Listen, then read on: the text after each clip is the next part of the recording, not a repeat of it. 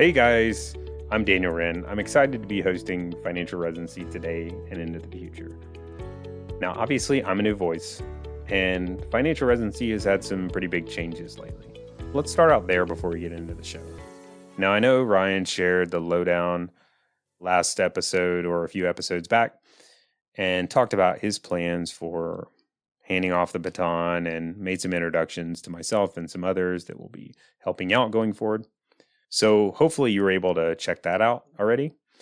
But if you hadn't, definitely make sure to do that and check it out. But in short, I'll be taking over the personal finance shows going forward. And so I'm super excited for that opportunity to talk with you and really help pick up where Ryan left off. Now, since I'm new, I wanted to clarify my plans and tell you just a quick bit about myself. Now, I know this is financial residency, obviously. And so, first of all, I wanted to make sure and really refocus on that original theme of financial residency and focus kind of on, a new season of providing that educational content on personal finance that's really honed in on, specific things for you. Second thing is you don't have to worry about a hidden agenda with me. Now, I'm going to be doing these shows going forward, and oftentimes, these sorts of avenues involve hidden financial pressures. So with me, I'm not going to be selling out. Like, you don't have to worry about that. In fact, I don't accept those sorts of payments due to my planning business. We have chosen to not take on those conflicts of interest. And so, in fact, I'm not making any money to do this podcast. I'm not going to be, selling student loans, no real estate deal commissions, all that junk behind the scenes. You don't have to worry about third-party payments to me influencing what I'm going to say to you. So you might be asking, like, well, if you're not making money, why are you doing this? Good question. First of all, I enjoy it. My day job is working one-to-one with physician families, and that's great. I enjoy that as well. But in that work, I kind of miss out on the one-to-many, just general education, and I enjoy that too. In fact, I already have a podcast. It's called Finance for Physicians, where I'm able to do that. And I'll continue to be able to do that even more so with financial residency. Second thing is it's a great way to naturally and not aggressively market my one-to-one planning business. Now, of course, that is a conflict of interest that we should get out in the open. So if you're, a great fit and you're interested in that one-to-one help, of course, we're going to recommend talking to our planning firm. Third thing is, if you're curious about my style and the type of content we're going to cover, I would encourage you to check out my existing podcast, Finance for Physicians. Very similar approach to what we're doing here with financial residency. If you're really curious about what that's going to look like, definitely go and check that out. Okay, so that's enough about me. With that, let's get into today's show. What's up, guys? Hope you're having a great day today. Today, we're going to start our series on vitals checks for your finances. So I'm sure you're familiar with the medical vitals. And just to kind of refresh, so vitals are those measurements of the body's most important basic functions. And really, they're kind of that key first measure or metric or indicator of your health and where it's at today. You can also compare them to general targets to kind of get an idea of where people are. They can be a big clue into diagnosing some bigger problems, especially when you kind of take it into consideration of what's going on for the individual. You can even track them over time. I know, for example, with my resting heart rate, I use a Fitbit to kind of track my resting heart rate. And that's a really good indicator of like your overall respiratory health and physical health. These vitals can really start to give you kind of a picture of how you're doing, whether it's for the better or worse. And you can even set goals and use vitals as like progress check. In general, though, I'm sure you guys are all totally familiar with the big ones that you typically look at, like blood pressure, heart rate, temperature, respiratory rate, I think is the other big one. But those are like the kind of the primary vitals. There's a bunch of others that you might look at, but the purpose is to give you that measurement, quick check on the body's most basic functions. So we're going to be talking about financial vitals that you might look at to kind of give you a quick check on how you're doing. Before we get into that, I wanted to start out with just some clarification. So I think with health vitals, we're measuring against the individual's situation. So if you have a patient, you're going to look at their circumstances and situation and say, I'm sure like an infant has like completely different vitals than like a elderly. And so you're measuring against their situation. You might even take into consideration what the goals are or what you're kind of after. So that's what you're measuring against. So same sort of thing with your financial vitals that we'll talk about. You got to know what you're measuring against. So if we're looking at our financial vitals, we're looking at your situation, where are you at today, and what are your values, goals, priorities? What's most important and where do you want to go in the future? It's important to be clear on, well, your situation, I guess, is somewhat straightforward. It is what it is, like you are where you are, and some of it you can't control. Usually that's more straightforward. The part that is very personal and varies is the goals, values, priorities part. And so I think before we get into going through these vitals checks that I'll give you, I think it's important to start with clarifying or making sure that we're clear on values. What's most important? What are your goals? That way we can have something to measure against besides just your situation. That's where we start to personalize, how you're doing.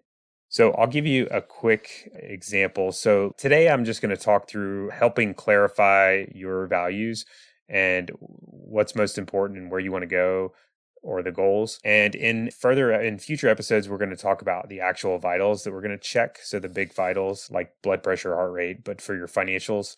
And you can start to measure those against these values that you identify. But I'll give you an example. So let's say one of the vitals we'll talk about is net worth. Let's say that just on one end of the spectrum example, let's say it's extremely important for you to be as charitable as possible. Like building wealth is not important. That's not like a huge value. On the other hand, compare that to another person that like building wealth is extremely important and financial independence and that sort of thing. So your net worth, that number and how that vital looks is going to be completely different depending on what that underlying value is. So we need to boil that down. That's an often overlooked one, is just making sure you're clear on those values first. I think that's a huge first step.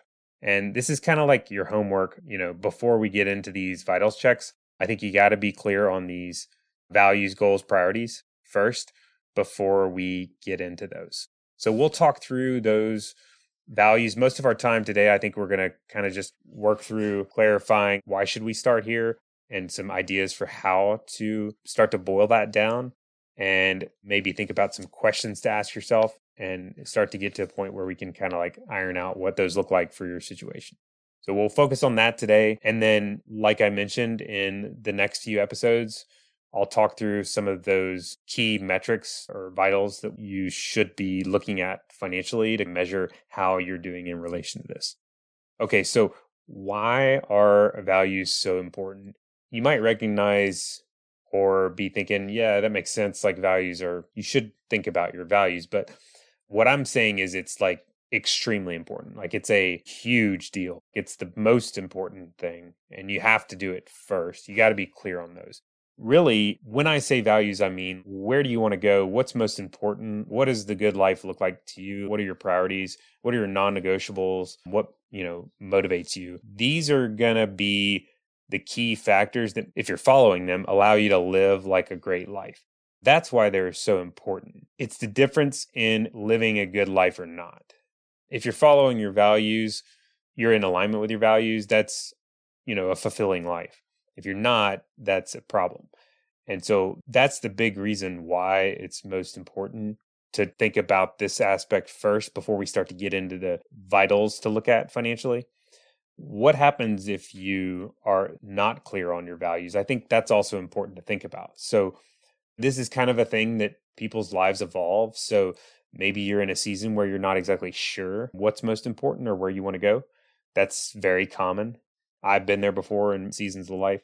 The problem with that is that when you don't have a clear idea of this, is you're always going to be moving somewhere. But the problem is other things will pull you typically away from your values. So like, for example, the culture is going to pull you towards the norms within it, or your friend group or whatever are going to pull you towards their ideals. And so you're going to get pulled towards whatever those look like. And the problems happen when those are in conflict with your values. And that's often the case, is that what we see, and I've felt in my own life, is oftentimes the values I have are in conflict with a lot of the cultural values or the typical values you see. So without clear understanding or clarity on your own values, you're going to be naturally pulled away from them. We all know the cultural norms. What do you think of the cultural norms financially? I think immediately of like bigger is better. And maybe people don't like say this, but at the end of the day, like their actions speak louder than their words. So like big SUVs, maybe that's important to you and that's all good. But culturally, it's definitely kind of a pull we feel. Material is definitely a big pull. Immediate gratification is huge. You deserve more. Stuff is the key to happiness.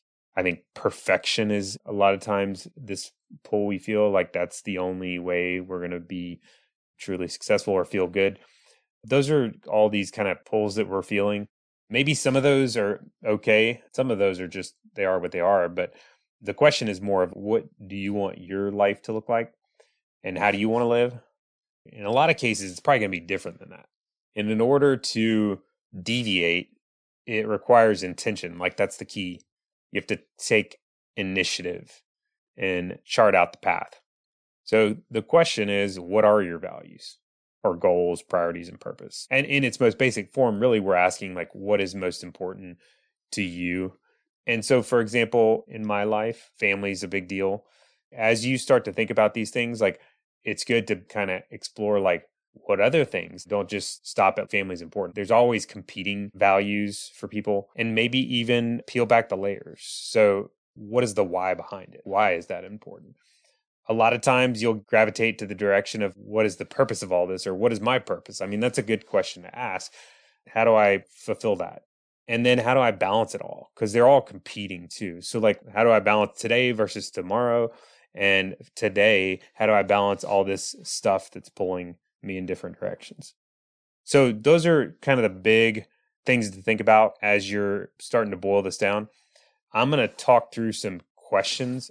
I feel like that's the best way to work through these, is just to really just think about, brainstorm some of these questions, and they'll really get you thinking the right direction, and kind of just write down your ideas and brainstorm, and then you start to boil it down. So that's my favorite way to start here, is just to think about some really good questions. So I'm going to talk through some of my favorites here. This is kind of like a series of questions. I've mentioned this before in a prior episode. George Kinder was the one that came up with these questions. We just call them the 3 questions. So the Kinder 3 questions. So the first question, I want you to imagine that you are financially secure, that you have enough money to take care of your needs now and in the future. The question is, how would you live your life? What would you do with the money? Would you change anything? Let yourself go. Don't hold back your dreams. Describe a life that is complete, that is richly yours. So this is just kind of getting you to think about, what is a good life look like? It kind of removes the bounds of money. Imagine that you're financially secure. I think that's a key part, is like, you have plenty of money. So what does this life look like in an ideal where there's really no financial bounds? And it gets you kind of started thinking down this. So second question, this starts to establish a little bit more boundaries on the question. So here's the question. This time you visit your doctor, who tells you that you have 5 to 10 years left to live. The good part is that you won't ever feel sick. The bad part is that you will have no notice of the moment of your death. What will you do in the time you have remaining to live?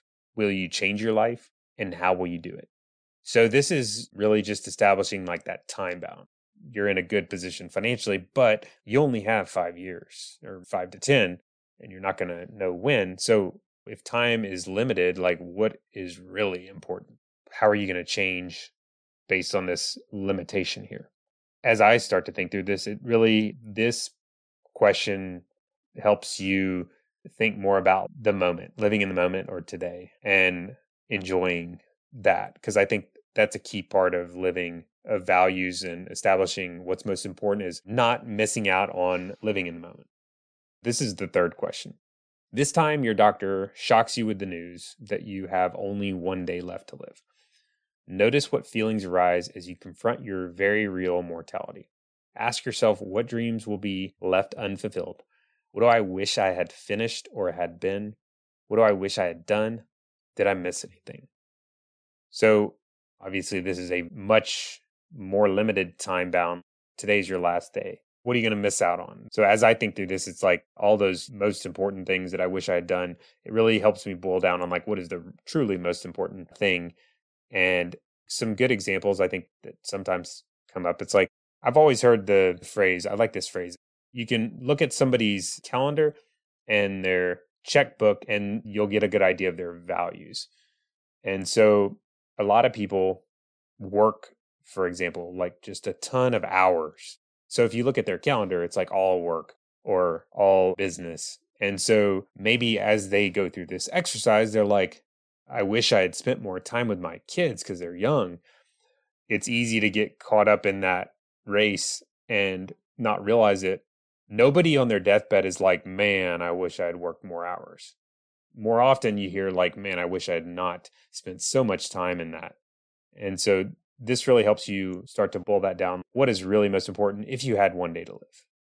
So think through those questions. I think, especially if you're having trouble, some people have a knack for just kind of thinking this direction. But I think either way, these are good questions to start you thinking that direction. The other question I like, this is a little bit more geared towards starting to help you boil down the goal that's most important, or like, where do you want to go? So that kind of fits in this context, but it's a little bit of a different spin. So this is from Dan Sullivan. Strategic Coach is what it's called. It's like a coaching service, and he's written books and all that stuff. Here's that question. If we're having a discussion 3 years from today, and you were to look back over those 3 years, what has to have happened over that period of time, both personally and professionally, for you to feel happy about your progress? So it helps you think, in an ideal world, we're looking at 3 years from now, and you've knocked it out of the park with whatever you're working towards, professionally, financially, personally. And you can think 1 year from now, you can think 3 years from now, 10 years from now. So put yourself in that position of, it's now 3 years from today, and I'm pumped up about how well I've done, say financially, and I'm rewinding back to today and saying, okay, what has to have happened for that to occur? What's going to make me pumped up about my success financially 3 years from today? I think that question helps to boil down on like more future. Like I said, what would you like to accomplish? So all this stuff, it's not going to be like crystal clear, and it's pretty big picture. And I think the key is start to brainstorm. Like I said, just get it all on paper. Think about like, how are you going to prioritize all these things after you start to get all this down? And then also think about what's going to get in the way of me accomplishing whatever it might be. And really, ideally, you start to boil it down to like a few things. I'll use my example, just kind of talk through it. So from a value standpoint, my faith, my family, building a business, having balance in life, those are like huge. Lifelong growth is a big deal. Independence, hard work. Those are like big, huge things for me. I have a lot more like littler stuff, but they all kind of fall into those big values. Living a modest lifestyle is another thing for me, is important, and setting an example for my children of balance. Being able to hit long-term goals like retirement and education funding for my children, those are important, but like balancing those other values is like a huge deal for us. Those are like the values. As I start to boil down what my goals are, I kind of look at what is the future going to be and how do I start to execute on those values. So retirement by 60, like being able to save money so that I'm on track to have that option to retire by 60, provide education for my children. Vacationing more in retirement is a big deal. Maybe some big house projects along the way. So that's what I would describe as balancing modest lifestyle, hard work, being able to balance in like family and time and all that. And then for us, one of the big things is going back to the modest lifestyle and balance. Given that we have enough resources financially coming in, our goal is to give the remainder away charitably and as much as that number gets. I mean, so as income increases, giving more charitably is another big goal. So I'm kind of talking big picture. As I boil this down, like for us, it's our income, making sure it's in alignment with being able to save for those long-term goals and not working so much that it pulls me away from the other important areas of life. Those are huge. And then as I see financial success above and beyond those primary goals I mentioned, giving it away so that we can maintain that modest lifestyle. That's kind of how it shakes out in my situation. So that is like hugely important in starting to work through these financial vitals that I'll talk through. In fact, it's like impossible to really measure against anything until you know this. So this is kind of like the what are we measuring against aspect. So it's important to really iron it out. You don't have to have it perfect. In fact, it's never perfect. It's an evolving thing. It's like a lifelong thing. You have to continually tweak it. Like I said, it doesn't have to be perfect. You don't need to spend like hours and days and months and years. It's kind of like the sort of thing I feel like carve out 15 or 30 minutes or so to think through the questions and write down as much stuff as you can get out of your head in that period of time.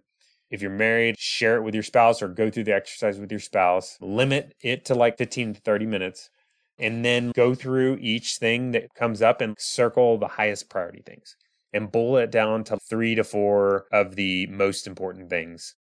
That is a huge first step to kind of getting on track and having something to measure against. Because like I said, this is where you're able to start to say, okay, this is how I'm going to live my best life. This is what it looks like so that I know what I need to do. So like I said, we'll get into some of those key vitals that I mentioned in the next few episodes. We'll talk through those and iron those out.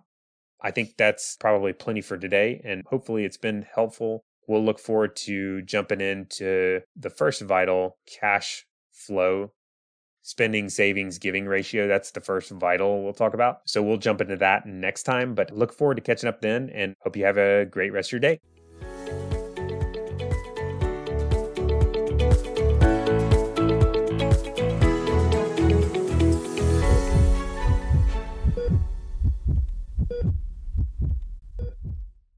Please know that anything I've said today in this podcast should not be considered advice. It is completely for educational and entertainment purposes only.